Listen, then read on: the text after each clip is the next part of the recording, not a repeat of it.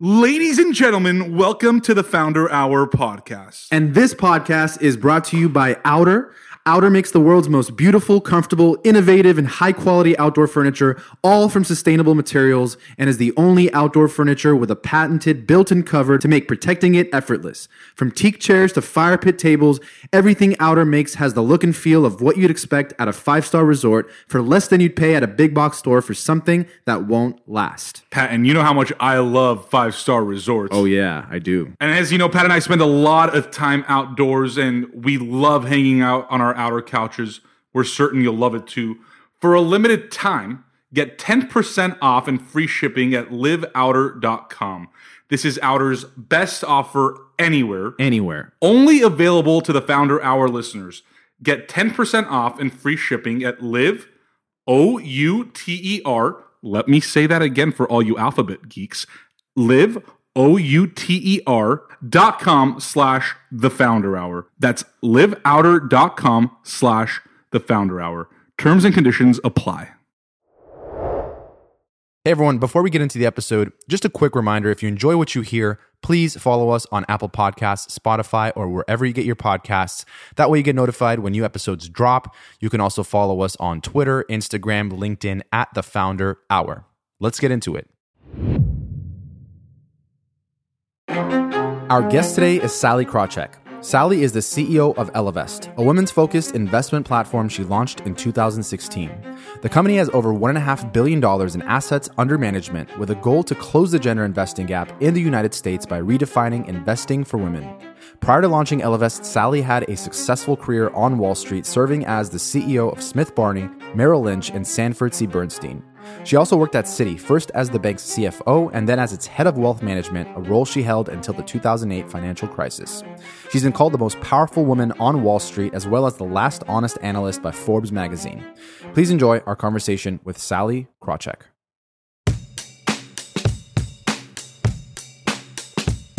Sallie, thanks for being on the podcast with us. We're super excited to learn about your background, your story, your career, and how you became one of the best investors in the country, if not the world. So we are excited to have you here. We'd like to start it off with your early life. Where was Sallie born? Well, I was born in New Orleans. My dad went to Tulane Law School, but I grew up, and I think of myself as a Charlestonian. I grew up in Charleston, South Carolina. They took me back there a few months after I was born, and my parents are there. My grandparents were there. My great-grandparents were there. So that's really home. I know you studied journalism in college. What did you want to be when you were like, as far back as you can remember as a little kid? What was your dream? Oh, I wanted to obviously sing with the Partridge Family and be like an LA star. The problem with that was I was the only kid who, in the whole fifth grade class, who did not make Glee Club. So there was no singing talent whatsoever. Mm-hmm. So then I wanted to be an actress for a while. But I settled on Wall Street. And actually in between, of course, I was a journalism major at Chapel Hill. It was sort of, at the time, one of the few professions where you could see senior women. And so I could imagine myself in it. Mm-hmm. But when I graduated from Chapel Hill, the journalism jobs were paying, call it $12,000 a year. And the Wall Street jobs at the time were paying the astronomical sum of $32,000 a year. So you didn't have to have a lot of math classes before you could figure out which way it made more sense to go coming out of school, with no savings at all. Yeah. Did you have anyone in your family or maybe in your community or someone maybe outside of it that you looked up to that was perhaps on Wall Street or?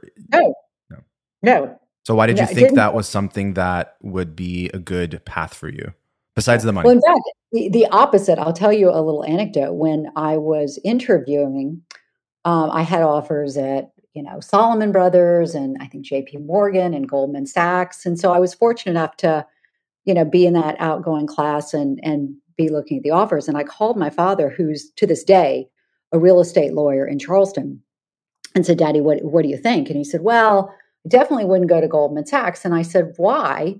And he said, "Because I've never heard of them before." That's kind of how much we knew about Wall Street. Mm-hmm. But I'd read about it. the CEO of Solomon Brothers, had been on the cover of Fortune magazine, which, I read in the school library. And so it was the late 80s, and it was the Silicon Valley of the time that if you could, you did. Yeah. If you wanted a big career, if you could, you did. Did you enjoy your time at Chapel Hill? Who wouldn't? I mean, I briefly overlapped with Michael Jordan.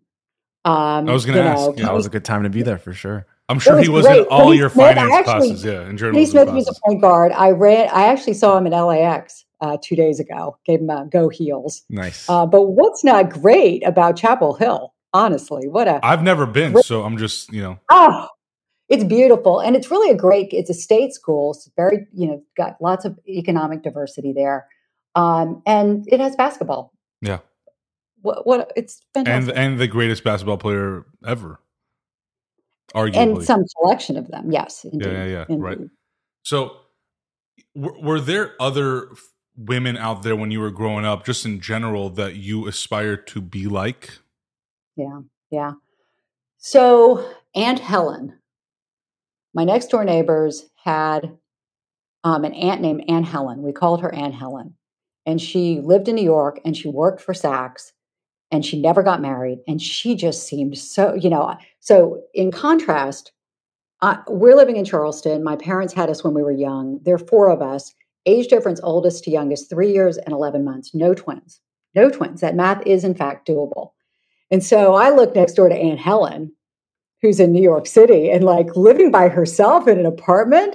This is the cat's meow. Yeah. Aunt Helen recently passed away, by the way. So that was sort of I wanted to be Mary. You remember the Mary Tyler Moore show? I'm dating myself, but she was this sort of chic, journalist living on her own, and then that's exactly what at the time I wanted. Yeah, you're just like she's living the dream. That's what I want to be when I grow up. And she has 1 bathroom for 1 person as opposed to 1 bathroom for 6 people. That seemed pretty impressive to me. Yeah. So you go and get this journalism degree. What happens next? You at that time, were you all thinking Wall Street or not yet?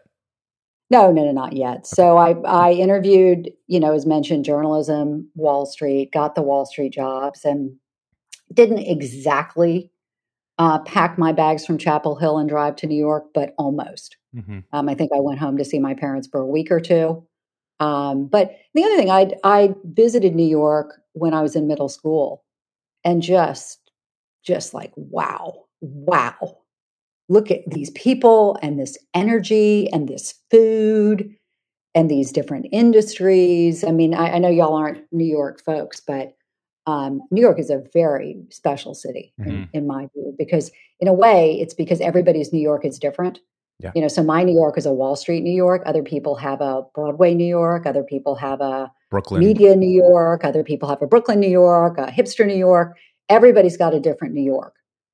So you can make your own New York. So what's not great about that?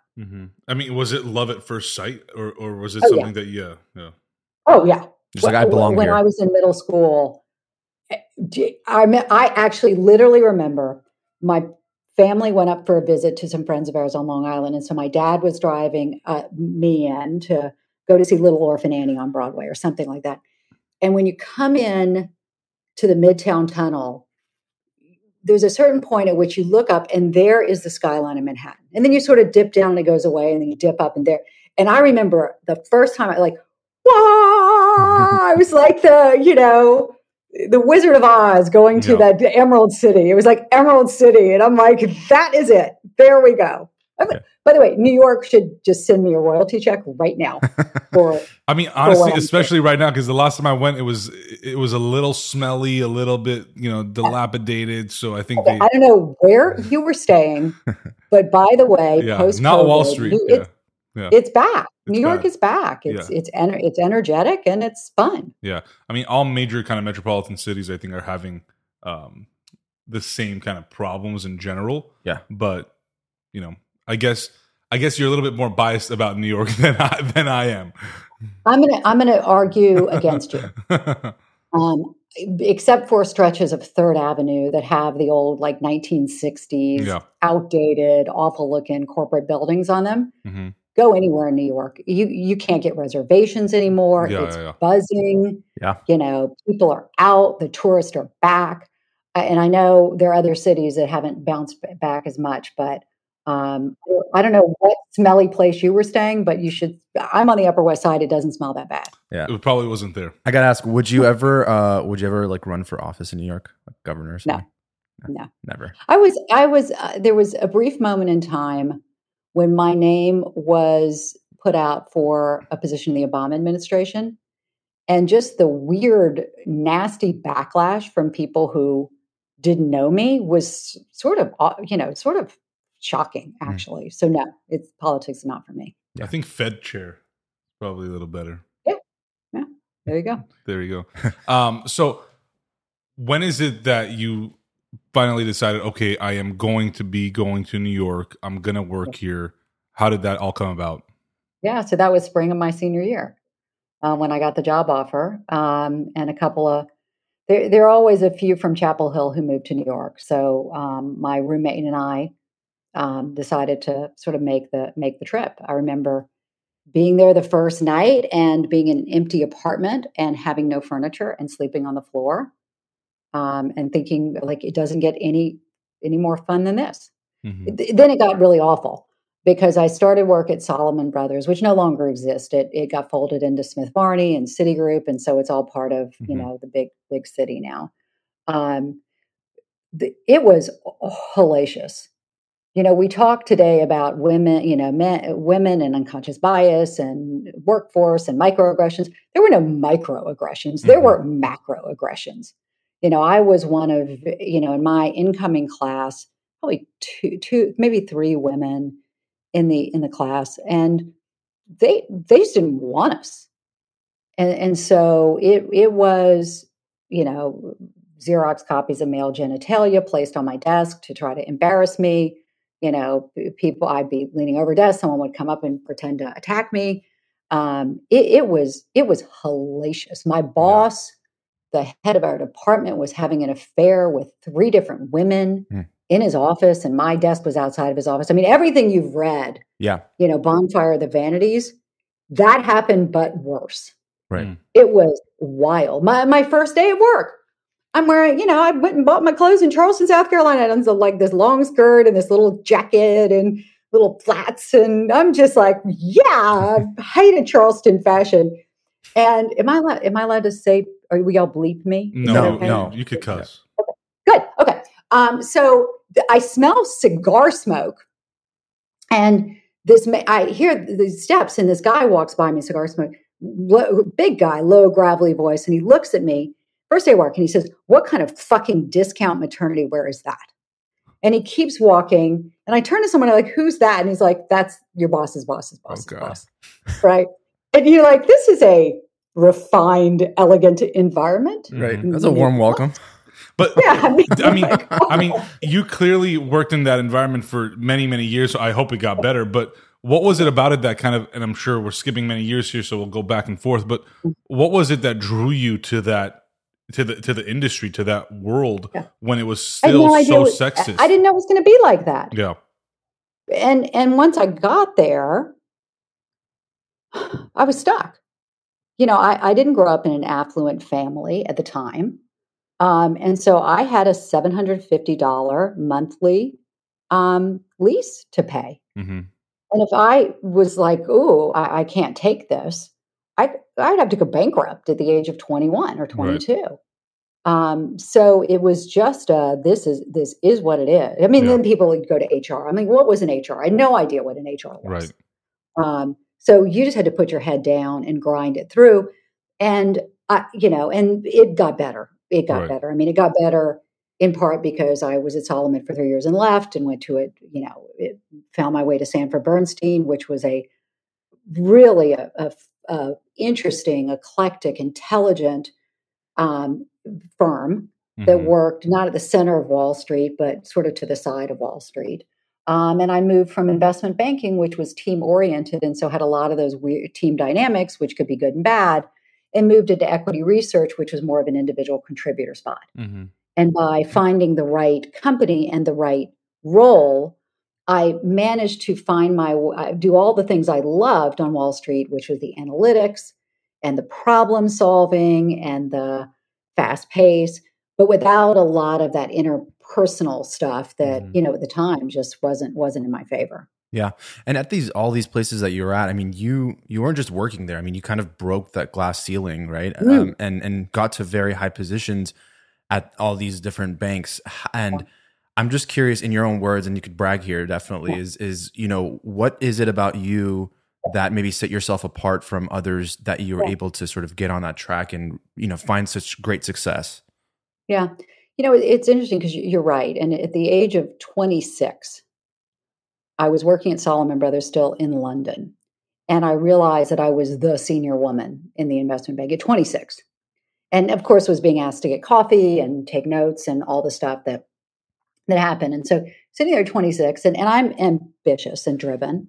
And I didn't want to, stay as an associate in the investment bank. I wanted to get to the top. Well, how am I going to do that? Okay, well, I don't have any women role models. So if I do what they did, that didn't work. If I do what the guys are doing, I don't know that that's going to work for me. So what is the strategy that I can use? And essentially, it boiled down to don't say anything unless you have something to say. Let me give you a concrete example. When I became a research analyst, so I'm on the sell side research covering the big banks, at the time, the Merrill Lynch's and the Morgan Stanley's and so on. And a lot of analyst work is sort of taken up with housekeeping. Morgan Stanley reported earnings. They were 2 cents ahead of plan, blah, blah, blah, blah, blah, blah, blah, blah, blah. My strategy boiled down to big calls on big stocks. And I wasn't going to write up the quarter. What I was going to do was, when Merrill Lynch bought Yamaichi, fly to Japan and see if stand outside the branches and see if there were people coming in. P.S. There were not. When I wrote that, it tanked Merrill Lynch, it hurt Merrill Lynch's stock, as it should have. Wrote about American General. Everybody's, American General is into this lending business. It's going to the sky. I'm like, American General is getting into a lending business that would later be called subprime. And they are growing, but the credit is deteriorating underneath their feet. And if I do this analysis where I move I lag the delinquency numbers and I put them but this complex analysis, I can show it to you. People had to, and by the way, I was right and the stock went down and I was the only one. And so by using analytics and having real guts, I just wouldn't say anything unless I had something to say. And so as a result, pretty quickly, if you were covering the big banks and the Wall Street firms, which was my area, you had to talk to me. You just did. I mean, it didn't matter if you thought I was too young, or you thought I was too female, or you thought I was too much from the South. I set the agenda. And so by doing that, I very quickly was ranked as the number one research analyst in my field. And then all of a sudden I got to director of research because I was standing out. And then I applied the same approach to business strategy. So when I became director of research, all the other research departments were doing research and investment banking. I don't want to go into all the details of it, but what it meant, they had a fundamental conflict, right? If you're doing the research to the mom and pops, you want to tell them to buy a stock low, so it'll go up. But if you're doing the investment banking, you're advising the corporate, so you want to tell them to issue the stock high so they can make more money. Who's your client?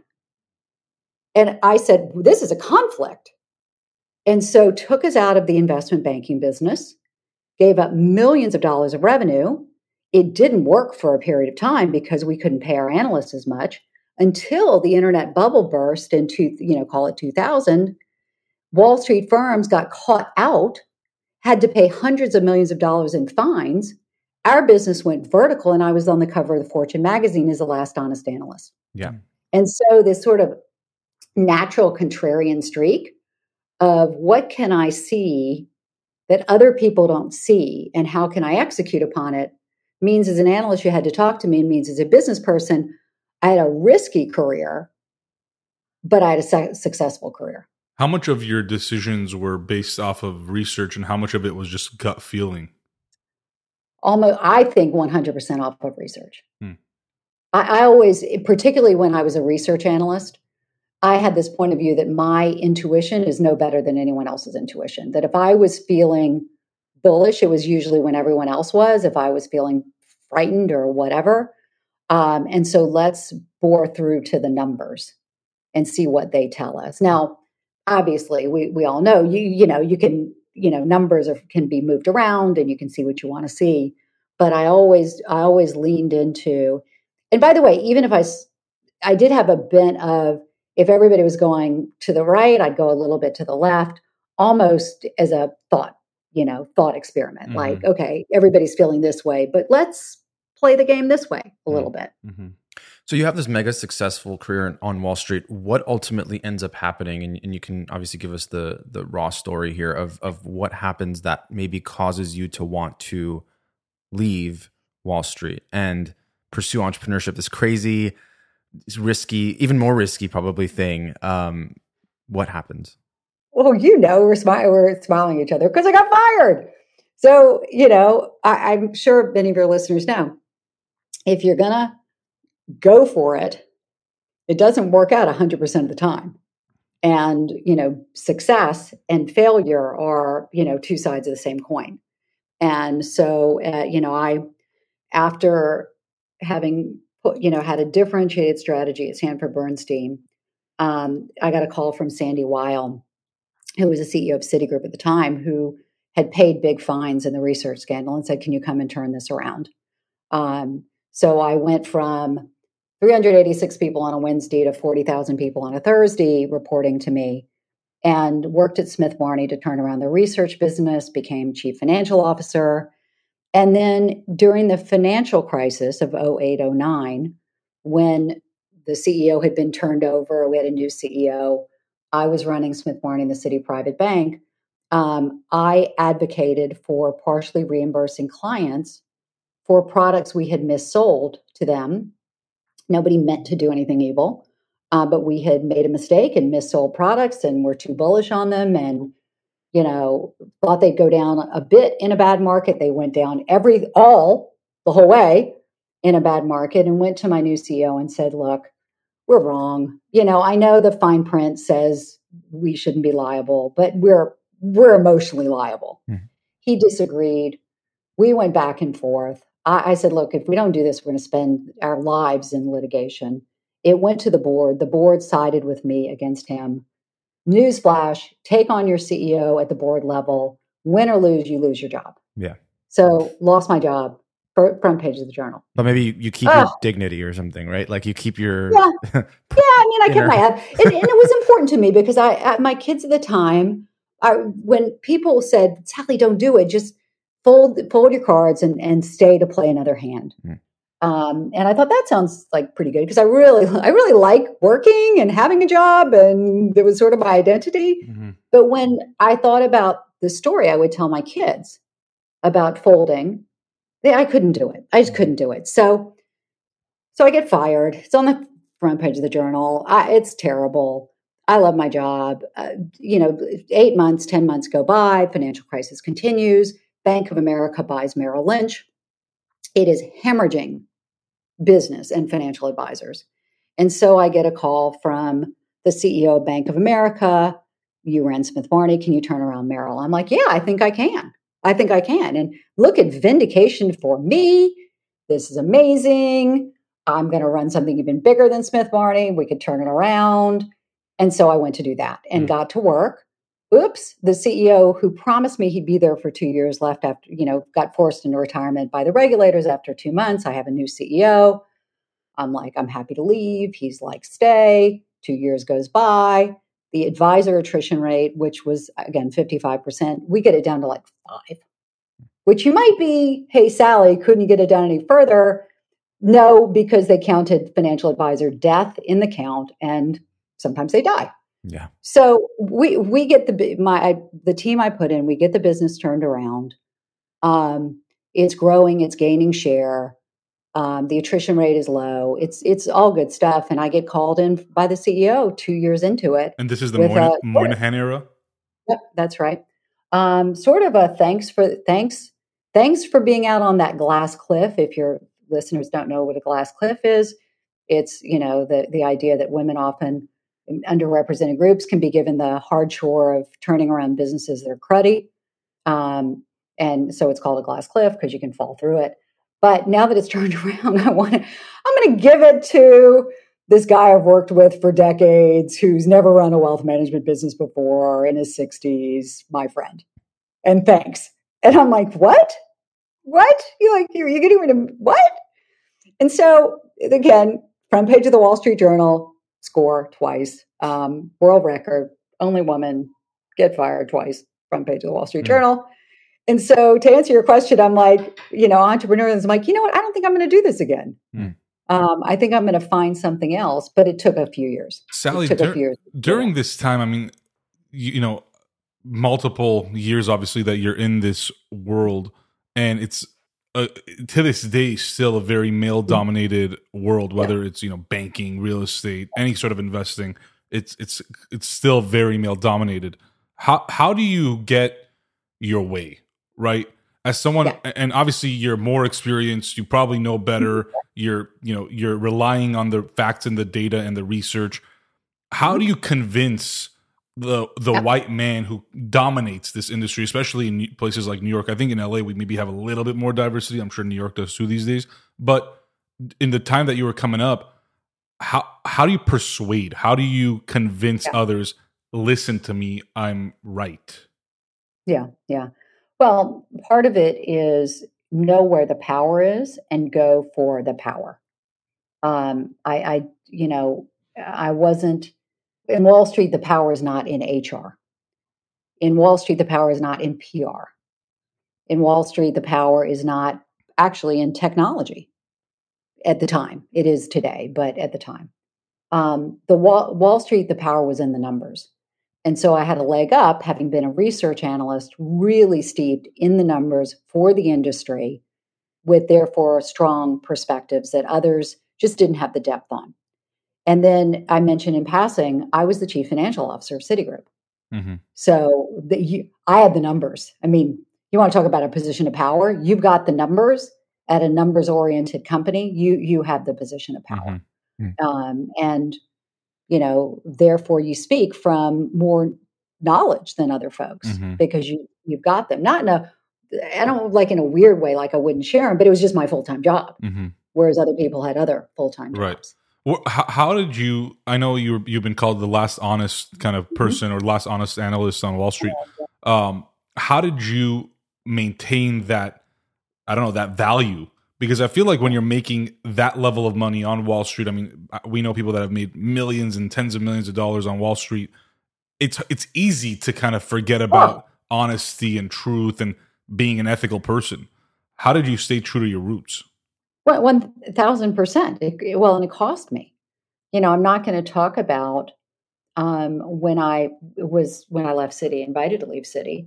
The gentleman who got pushed out a month before me took home a boatload of money, and went quietly and, slipped out the back door and so on. And when they invited me to leave, they offered me zero. So that's a big price to pay for feeling good, sort of doing the right thing. But so, in a way, so what? Right. I just have enjoy being in the business and in the game so much that to me, it's not, I mean, there's always a money component. We live in a capitalist society, but money, it wasn't the number one thing for me. The number one thing was just the ability to build businesses and affect people's lives in a positive way, and do things that other folks just don't get to do, and be engaged in a way that's really thrilling, to be honest. But there's a cost to it, and there's research that shows that when women are, I'm going to say the word whistleblower, I wasn't a whistleblower like that, but when women are sort of that conscience of the company, they pay a higher price for it. You might think, oh, look, she was our conscience and pointed it out and thank you. Yeah. But it emphasizes the otherness. And no one wants to be told particularly from a woman. It's just like your mom scolding you. So there's a real price that to be paid, and that I did in fact pay. I mean, when I left, I talked to a search person who's a buddy of mine to this day, and was like, all right, well, back in the game, and he said, you're not going to get another job for a long time. You're going to be, Sallie, on everybody's search list, when somebody's looking for a CEO of a Wall Street firm, or an asset management, investment management firm, you're going to be the diversity person. And you're now, because of all this, sort of well known, but you're not going to get the job. Mm-hmm. You're a troublemaker. Mm-hmm. In general, and I mean, obviously based off of your career, how does one, instead of fitting in, which I feel like is probably the easier route, how do you stand out while not causing too much trouble? Because I mean, yeah, I'm not saying trouble's bad, because I love causing trouble. I love being that disruptor internally at my firm too. But how do you do it in a way where you're not like, right, she's that one, woman that's like in senior position, thinks she knows everything, versus like, no, this, I'm trying to change the culture here, right? Like everything you guys are doing is wrong. We've got to go ahead. Yeah. No. I think if you ever come in, everything you're doing is wrong. You're out immediately. Yeah. So let me give you sort of the corporate politics answer and then the real answer. The way I found to do it in big companies was not to come on like a bat out of hell, but instead, use phrases like, hey, just to play devil's advocate. I hear you. Let's make sure we're examining all of the options and alternatives. Mm-hmm. Just for fun, could we? And, sort of, okay, we're in it together. We're exploring it together. We're looking at it together. Is it a little disingenuous? It may be a little disingenuous. Does it work? Forget about the man-woman thing with people. That works with people, right, as opposed to come, boom, straight at their idea. Mm-hmm. And by the way, let's be clear. I'm not always right. I mean, I'm not like, I'm so smart and good. I've been wrong a lot. Like, it happens multiple times a day. The real answer, of course, is start your own business. Start your own business. Mm-hmm. And particularly if you see something that is truly different from what's there. So, an example, Ellevest, is built on the mission to get more money in the hands of women, and built with the strong point of view that the way to do that is to help women invest. That has been the way to build wealth in this country. Women do not invest as much as men do. Mm-hmm. If we can get women investing and building wealth, we're all better off. Mm-hmm. The women for sure, but society and the economy and their kids and nonprofits and the client, I mean, like, we're all better off. Yep. If I had, people say to me, why didn't you do this when you ran Merrill Lynch? And the answer is, why would I have? We were making billions of dollars. Yeah. And also, what personal incentive do you have to do that at Merrill Lynch? Nothing. Yeah. They're going to be the ones that profit off of your good idea and goodwill. Yeah. And I was doing pretty well too. Yeah. So why would I take a big risk? Innovator's dilemma, right? But the brand symbol was a bull. Like, hey, ladies, come on in. Look at this bull. This is not gonna work. I will say sometimes bulls, they die, right? In that, what is that? In the bullfights. Oh sure. Oh sure. They're not always the winners. Yeah. But so the real answer is, start your own thing if you're privileged enough to be able to do so, and build from there. Can be. I cannot tell you, how hard startups are, like, so hard, unbelievably hard, bleeding out of your eyes hard, but easier than trying to take an established, successful company and turn it inside out. Just to play devil's advocate, though, I'm not trying to start on like the corporate dude here, because all those words sounded like a corporate like meme account. Yeah, I know. But Pat and I talk about this on several of our podcasts. This concept of entrepreneurship versus intrapreneurship, and how a lot of times there's a lot of people that are entrepreneurial by spirit, by nature. They want to disrupt, they want to create change, they want to innovate. And to your point, it's very, very hard to go out and start your own thing. and I know Merrill Lynch is a massive firm, Bank of America, massive company. How does one, become an entrepreneur at a place like that? Is it even possible? I don't know. I've never done it. I don't know. I do know that everything strains against it. I would think you have to get the blessing of the CEO, and you have to be sent off someplace to do it. My story, when we remember it's Citi, we were trying to produce a new product that took capabilities from the Smith Barney side of the business and the consumer banking side of the business. And we got caught in negotiating the revenue share for 1 year. 1 year. And I remember my CFO coming to me and like, well, we finally got it worked out. It's going to be 43%, blah, blah, blah, 57. And I'm like, 43% is zero, buddy. But that was the culture. And I think the other thing about so many corporate cultures is somebody's going to say no. Yeah. If you're innovating, by definition, right, it's different. It hasn't been done before. It's not intuitively obvious, et cetera, right? By definition. Otherwise, you would have already done it. Can't spell innovate without no. Yeah. And so somebody at many companies somebody's going to say no someplace. It's going to be the CFO. Like, we don't have the resources. We need to meet consensus estimates this quarter. It's going to be the head of marketing. I'm not able to blah, blah, blah, blah, blah, blah, blah. And so you're almost in some companies, may not be all of them. You can be just guaranteed you'll get the momentum, and then somebody in Australia won't like it. Sallie, how did you manage life and work when you were in the corporate world? I worked most of the time. And that made you happy? Yeah, I loved it. I loved my job. I know what you're asking. What am I asking? I think you're asking my work-life balance and the kids. No, I don't. I don't like wanting to do it because I'm a woman. No. And I hate the work. Pat and I talk about this. We hate the word work-life balance. I think years ago, a guest of ours used the words work-life rhythm, and it was like, because there's really never a balance. There's going to be days that it's only work. There's going to be days that it's only life. There's going to be days that you feel motivated and unmotivated. So that's not necessarily a question. It's there. You have a lot of responsibility. You have so many people respond to you. Yes, you have your life at home.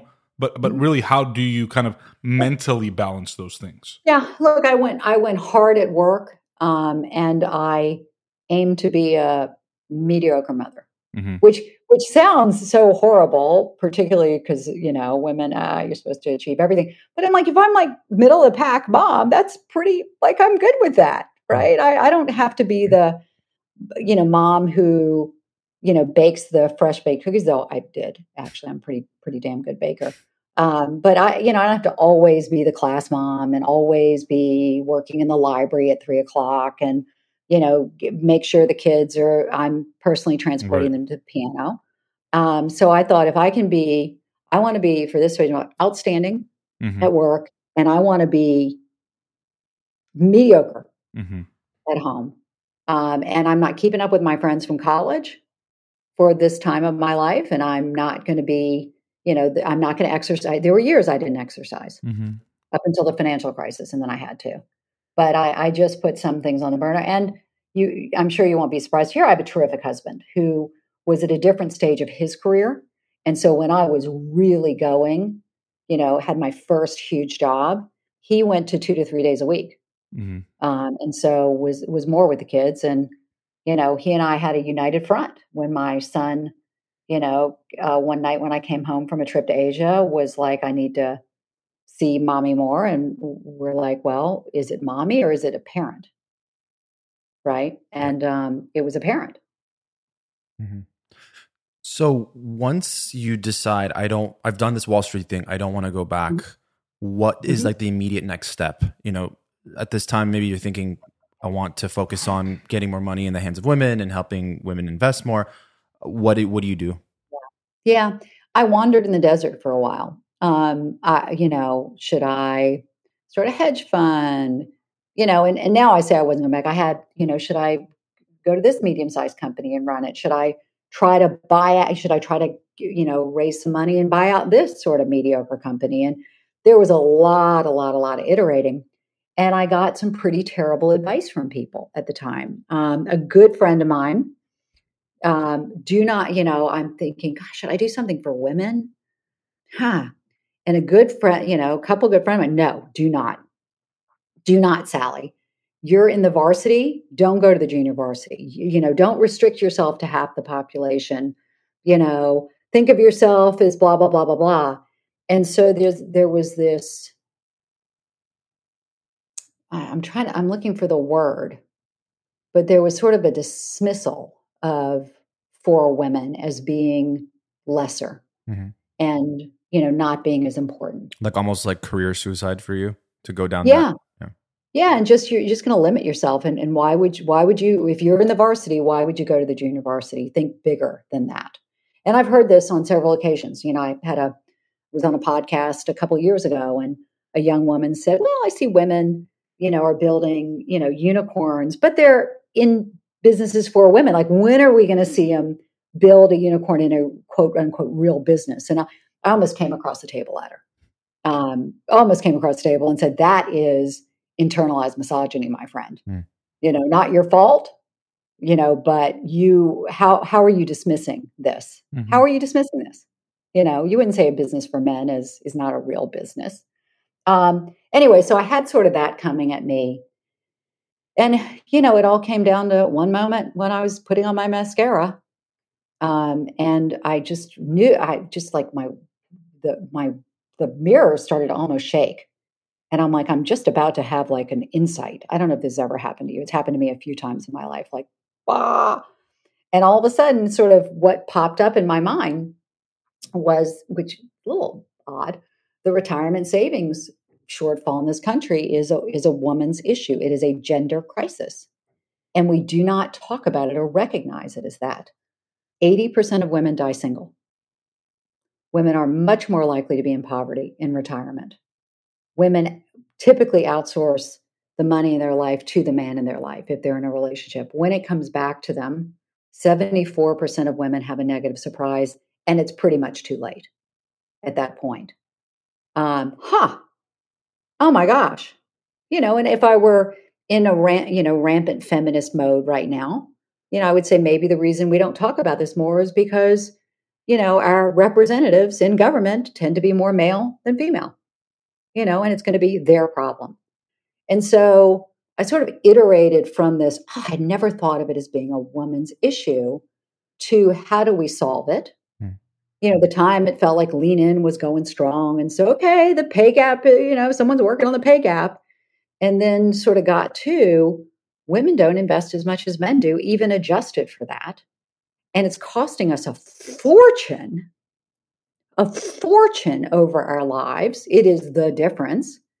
My industry knows this, but my old industry blames her. Well, women are risk averse. Well, women need more financial education. Well, they're not so good at math. Well, they don't enjoy trading.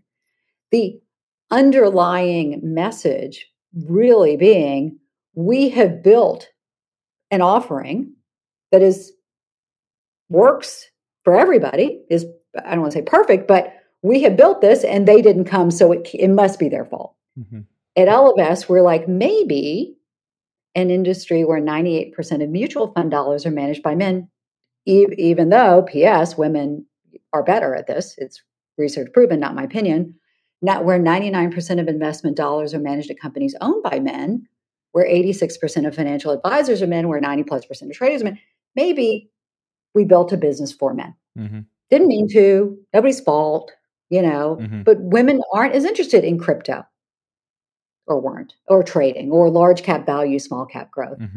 Women are more interested in investing not as an activity, but as a means to an end. And no one centered women in their businesses. And so what if we are the ones that do that? So that was sort of the path. Sallie, you mentioned some, really high numbers there in terms of the number of men versus women in certain careers when it comes to investing, whether it's trading, whether it's crypto, whether it's real estate, et cetera, et cetera.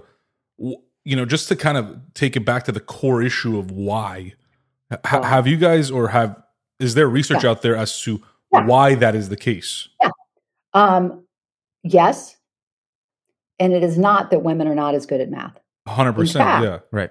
In fact, girls get the same grades in math as boys. And this is despite the fact that girls get lower grades for the same answers as boys.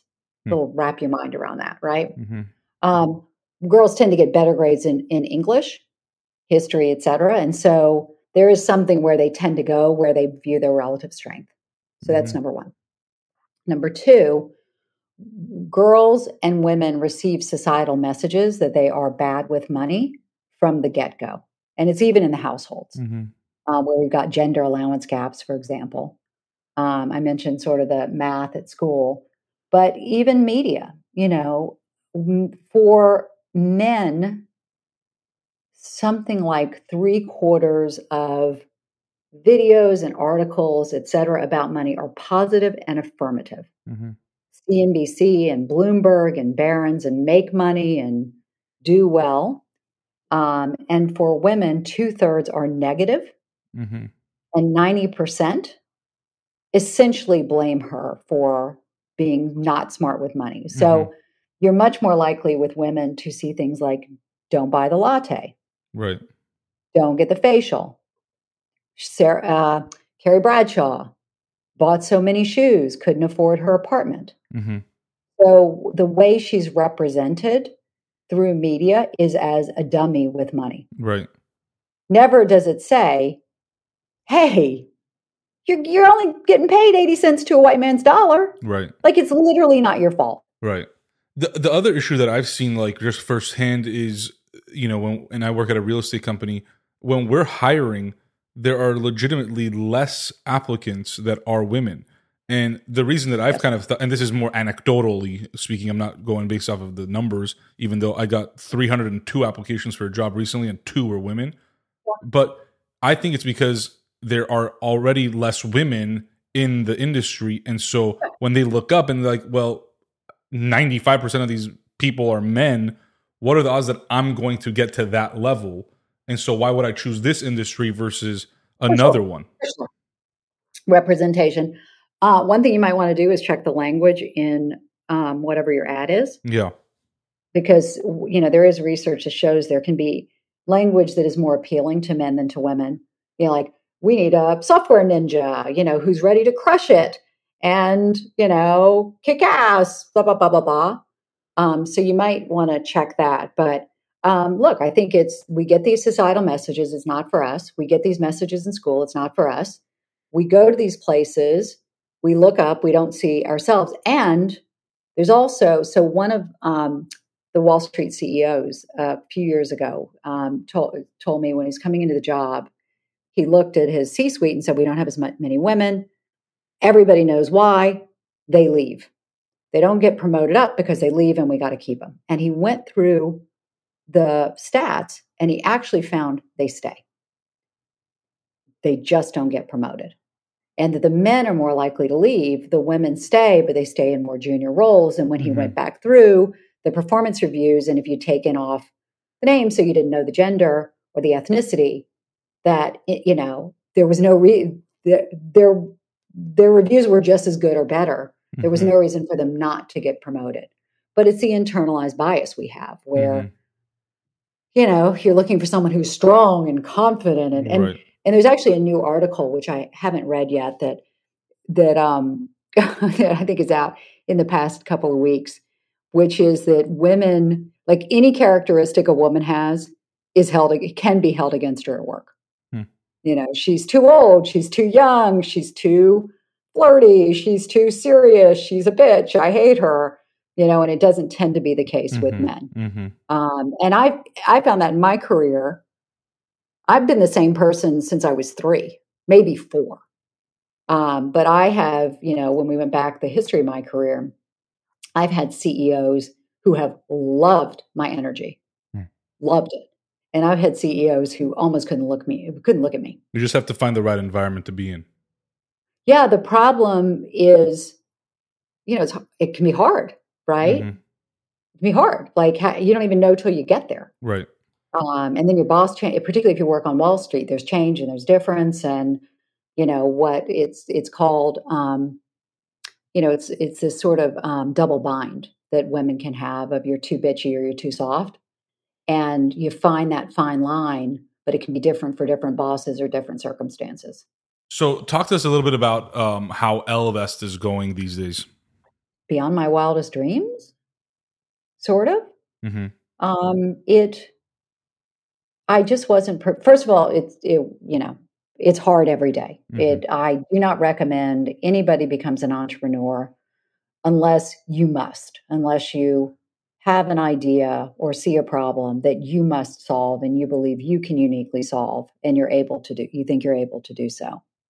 What I didn't expect was the impact we're having on women's lives. I was in JFK last week, flying out to San Francisco, and had a woman see my Ellevest bag and come up to me and, do you work at Ellevest? And you changed my life. You've changed my life. I had my money in cash. I started to invest with you. I am going to graduate school on the money that I earned in August, September. And her dog thanked me too. You sort of know it when you step back and you say money is women's number one source of stress, and taking action is the top driver of her confidence in her future. So you intuitively know it, but it's when it's actually happening that it just is so gratifying. But, every day's a grind, every day's a grind when, and the early days are horrible when you're trying to pull together, the team and funding and making sure you're addressing the right problem and making sure you're building a product that addresses the problem in a way that is so superior to what's out there that people will actually make the switch, and you're building a brand and you're building a community. And I mean, it's just too much. Mm-hmm. I mean, it's just too much, frankly. Yeah. I read that at some point you talked about how you lost 80% of your net worth because it was tied up. Yeah, thanks for bringing it up. And I want to talk about that because that's such like a, when you're starting a business, especially, it could be scary, right? Like, how did you go about, I know you've raised money from very prominent investors. How did you go about fundraising and getting it up and running in the first place? Well, so those are a few different topics. So the 80% of my net worth was when I was at Citi, where we had taken sort of a informal blood oath not to sell the stock. And by the way, Sandy Weil, the chairman, went to the board and sold his stock when the stock was like in the 50s, and the rest of everybody wrote it down through the subprime crisis. Yeah. And so I made the absolute classic. I mean, my whole friggin' life I've been in investing, and I made the most classic mistake, which was over concentration in security. But it was worse than that. Because I and my financial advisor never stopped to think, if Citigroup stock goes down 80 or 90%, what else is going to be happening? Right. Like, gee, if that happens, you could lose your job, which I did, right? Your other assets could go down. Maybe your spouse, who's also in the industry, could have some issues. I mean, it's like I was concentrated like in every way. Yeah. Anyway, so you live and you was learn. That. Huh? You live and you learn. Yeah. Really. Hopefully the lessons are not that expensive. I think the lesson learned is if you're going to lose 80% of anything, lose it when you're young, and 80% of zero is zero. So. Yeah, there you go. Yeah. I don't know that I was that young. No. All right. So then, on the company, fundraising has been a journey. I'm going to be honest with you. The first round was easy because here's a total, here's an addressable market. Here's a problem. Here's what what a potential solution could look like. Here's my background. Here's my team. And so I was able to I have the good fortune of knowing people who got money, and was able to go to people that I'd worked with before, who we pretty quickly pulled together the seed round. After that, it got sticky. Because at that point, it's based on the numbers, right? More so the performance. Yeah, but yes and no. Yes and no. Like the numbers, but so I found myself there's one venture meeting that stands out for me where we went in, met with someone who said, your numbers are better. Not that we quote unquote have a competitor, because at Ellevest, we help women invest from the first dollar through to multiple millions.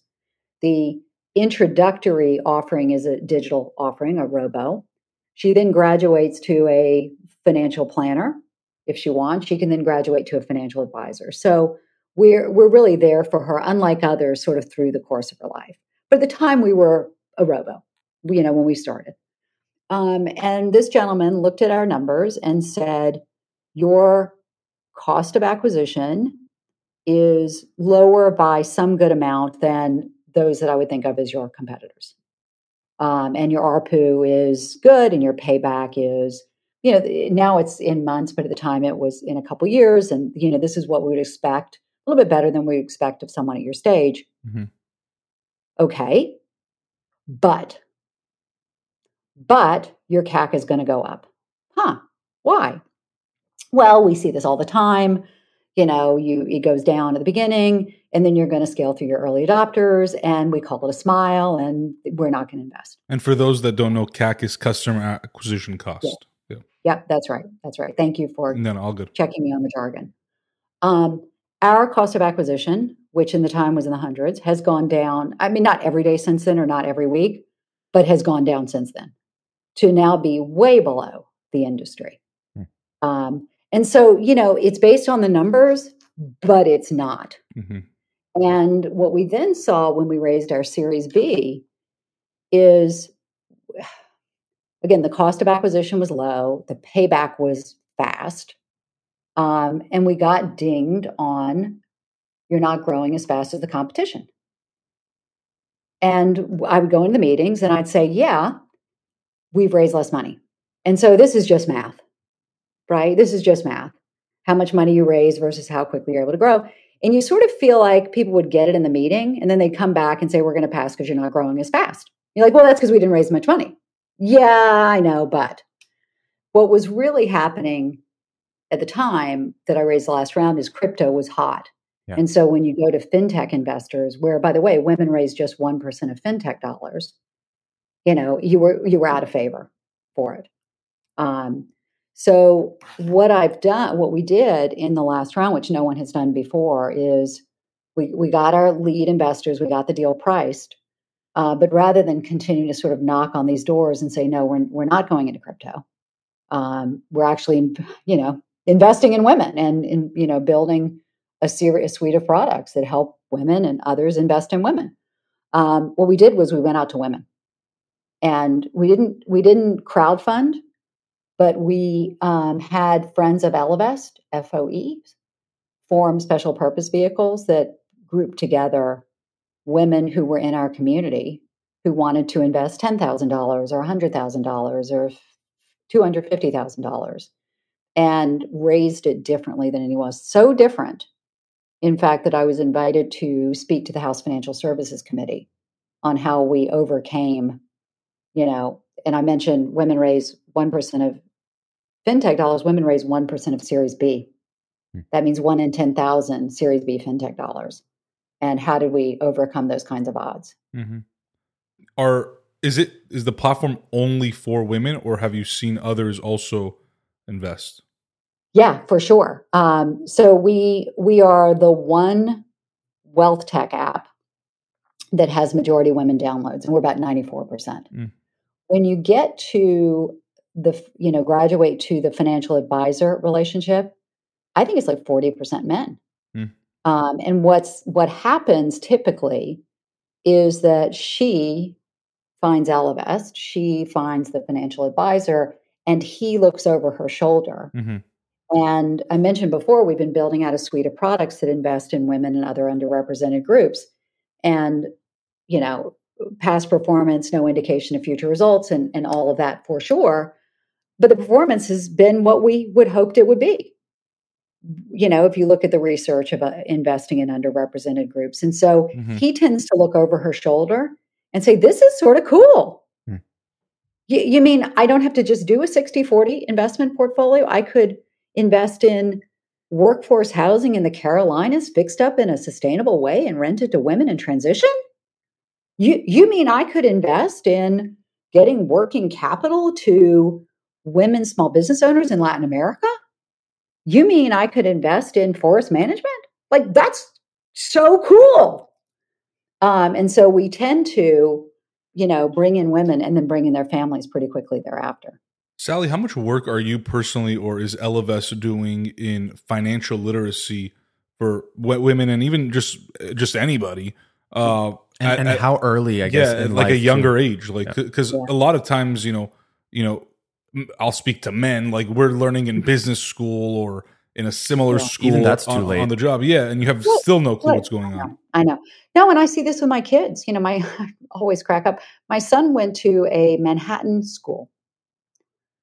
He was not enrolled in any personal finance classes. He did, however, take woodworking, which, comes in so handy in Manhattan. Literally. We were so happy when we moved so we could throw it out. That's all I'm saying. Yeah. But I know it's patchy, but it's ridiculous. So we're not a nonprofit. We don't, we run very leanly, as you might expect. And so we're not able to put together a curriculum going to school. Yeah. What we are doing is we have an Ellevest magazine, in air quotes, where we've got a ton of information, that centers women. So we're the ones who write not just about investing, but what's the real cost of a career break? You think 2 years, you make $80K, it's a $160K cost, it's $1.6 million. Here's why. Let's put it straight. Yeah. Here's how to combine finances with your partner. Here's, what the breakdown of how you spend your income should be. Here's blah, blah, blah, blah, blah. Hundreds and hundreds of articles. Plus, when she joins Ellevest, workshops and worksheets and seminars and all the things. What I would say is part of our message to women, though, is, hey, you've been socialized your whole life to get A's at school, to be prepared, to be buttoned down, to expect the higher bar. Investing just doesn't have to be that hard. You don't have to know what an options straddle strategy is. I'm making stuff up, but in order sounded real to me. I was like, wait, what is that? I was like, I don't know what that one is. But you don't have to know. You just don't have to know. And it shouldn't take up, counterintuitively, it shouldn't take any of your time. You should set an account. It takes 10 minutes. I would argue for many, it's the highest return 10 minutes of their lives. How much? So the one question I have that I feel like we have a conversation with a lot of people all the time is in the United States, and even in cities like major cities like Los Angeles and New York and San Francisco, right? All the major cities across the US, you're barely making enough money to survive, nonetheless invest. What is your take on, number one, that, and how would one in that position still put something aside? Right? Because I know the power of compounding, and the power of compounding. So for sure. Look, you got to do what you can do. And a first rule of thumb is if you can't afford it without putting it on your credit card and paying interest on it forever long, you can't afford it. And I don't mean to be tough, and there are times when you have to, for sure, in emergencies. But you got to do what you can do, and you got to get the credit card debt paid off first. You got to build an emergency fund. You start investing in retirement through the match, if you have one, the 401k, to get the tax deferral. Ideally, that take-home pay, 50% goes to needs, 30% goes to fun, and 20% goes to all the things that set you up financially for later in life. So that credit card payment, et cetera. And if Ellevest has no investing minimum. So if all you can afford is $10 every 2 weeks, it's $10 every 2 weeks, and just keep it going. And then, maybe it's 1% of your take home pay, and you've got a recurring deposit, and you get to do, and then it's 2%, and then it's 3%, and then it's 4%. Do what you can do. Right. And sometimes it's nothing and sometimes it's more, Mm-hmm. right? The kids fly out of the nest. Well, then, put 50% aside if you don't have them to pay for. You have to do the best you can do. Mm-hmm. Yeah. I'm just curious in your head, like what is kind of the vision for the long-term vision for Ellevest and in general, like industry wise? Obviously we've seen with technology and new things coming out, we've seen a lot more tech enabled sort of investment advisors and robo advisors and things like that come out. And I'm sure they're all sort of kind of digging into the pie of like the industry and how much AUM is like, around. Yeah. But what do you see happening industry wise as well? Look, I think we're a category of one. Because it's financial services, we have a zillion competitors, but we have none. Many of our women have not invested outside of the 401k. And so it's not they're looking at Ellevest and comparing it to someone else. They're looking at Ellevest and seeing a community and a brand. They're seeing an investing algorithm that's the only one that centers them. And what do I mean by that? Planning for retirement. Well, women, earn less, take more career breaks, and die later. So if you're giving them, quote unquote, an average algorithm, then they could run out of money. And if not run out of money, then end up in the basement of their, for their kids' home. Mm-hmm. We also, try to get them a higher percent of their pre-retirement income than others do. We also have more conservative forecast as we, reverse engineer. So we center women. We provide that education for her. We provide those workshops. So, do we have competition? Yes, it's everybody. Is there a head-to-head? We're just a different organism. And lots of people have tried this. Citi had Women and Co. There were a lot of startups that tried it when we launched.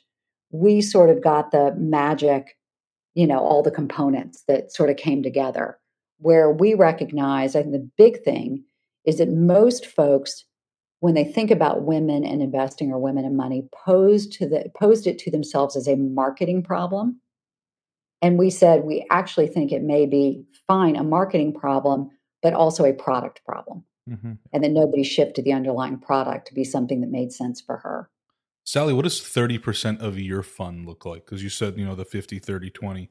I'm just curious, when you're not in startup mode, if you're not in investing mode, what are your passions outside of that? Oh, for me personally? For you personally? Oh, I still have fun. I am a much better chef than you would imagine. Like I'm really, excellent. I would say. As my daughter said to her father, my husband, what's it like to live with a gourmet chef? So I didn't get to do as much of that when, I was younger as I liked, but I find that very relaxing. Mm-hmm. And I'm a little bit I'm never going to do a marathon because high heels destroyed my feet, but I'm a little bit in training right now just to, get buff. Yeah. I like it. I like it. From a platform standpoint for Ellevest, how much of it is focused on alternate investments, if at all? Yeah. Well, it's not for everybody. For those clients for whom it makes sense, there's a good concentration on it. Mm-hmm. And depending on one's wealth level and ability to take on liquidity risk, it can be a teens% of a portfolio. We love them. Mm-hmm. There's an argument the 60-40 investment portfolio is dead, that in theory, your 60% equities, 40% fixed income diversified for you. And of course, that wasn't the case last year. And people argue it won't be the case going forward, which is why we love the privates, because I don't believe in alpha in the public markets, that you can earn excess returns by trading stocks. There are too many people, too many smart people doing it as their full-time jobs for decades. Yeah. For me, as an individual investor, even a professional investor, to consistently outperform. In fact, the percent of active investors who consistently over 5 years outperform the S&P is a fraction of 1%, right? Where the alpha is available is in the private markets. And the more that we can make that available for people and even, think about how to continue to bring it to people who not accredited investors, I'm all in favor of that. And what do some of those include? Because I'm sure a lot of our listeners aren't necessarily investing gurus, and perhaps they want to become more acquainted with it. What are some of those other alternate investments that they can look into and start kind of educating themselves? So let me talk about my favorite type of investing, which is investing in women. And by the way, when others were doing crypto, we were doubling and tripling down on investing in women.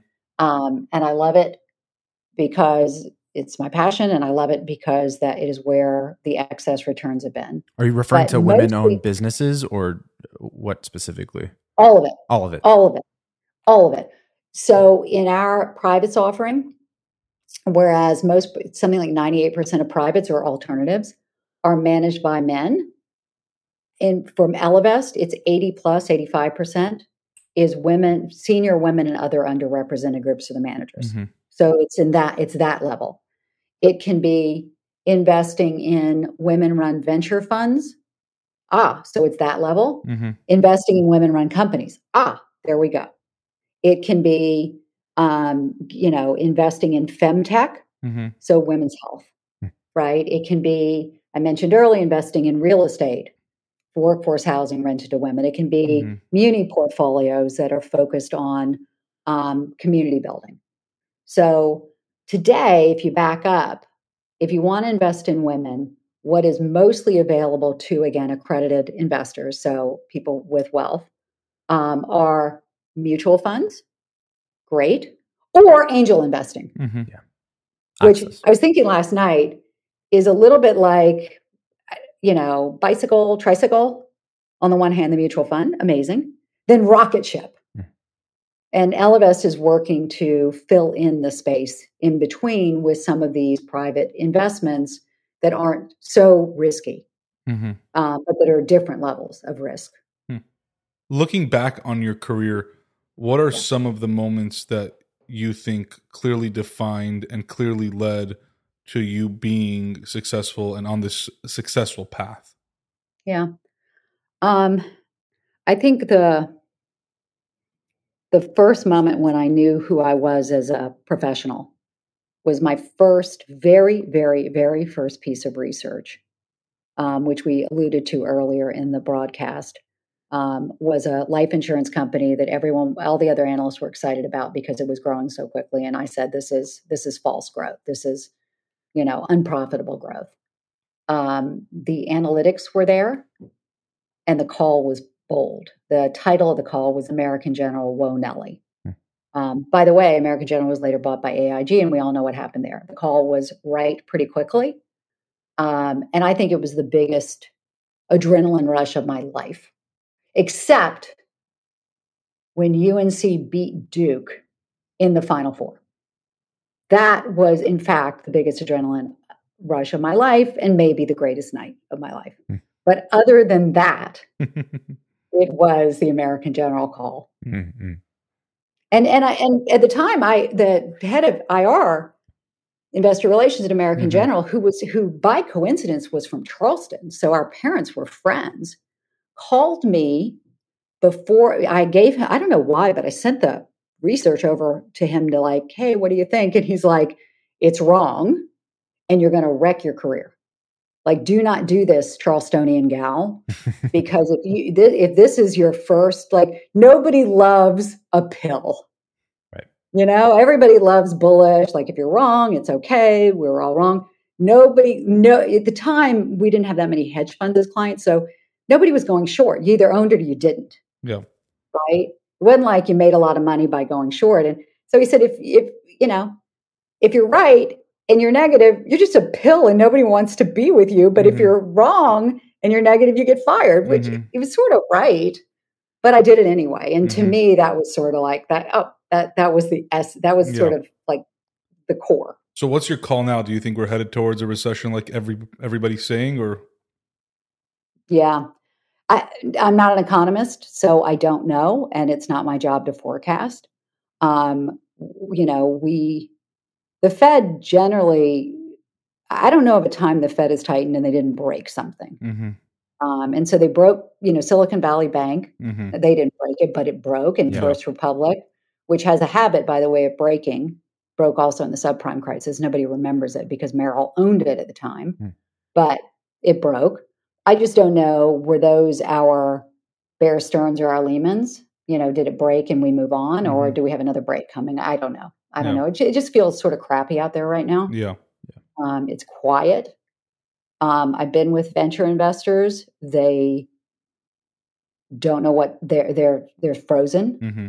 The Silicon Valley Bank thing just came out of left field. Right. And when something like that hits you on the back of the head that you never see coming, you're like, what else is there? Right. So what does one do? I mean, how does one get ahead, not only financially, but, perhaps listeners out there who have lost their jobs or are not happy in their careers, what do you do during a time like this where things are quiet, where it's uncertain, right? What does one focus on? Control what you can control. I tried this. It didn't work. But back, I went to business school during a recession and thought, oh, thank goodness, I'll just go to business school and come out and everything will recover. And my timing was off. So I had to go back into a job I didn't want coming out of business school, but that's a thing to do. I can tell you at Ellevest, we've spent time, working to make sure we're ready for the next scale, for the next big spurt of growth during this period of time. So, shoring up the technology and the infrastructure, and, focus on your customers and recognize that you may not be able to control revenue. You can control what you do and you can control expenses. Right. Yeah, I love that. Well, Sallie, I feel like we could sit here and chat with you all day. It's been super fun. Just speaking to you, learning your story and just hearing about all the incredible, things that you've done and accomplished, but have yet to accomplish too. And we're excited to see what comes next for you and Ellevest and everything. But yeah, thank you so much for joining us. It's been a blast. Thanks so much. Really thoughtful questions. And as you could tell, I enjoyed it. Yeah, Thank you, Sallie.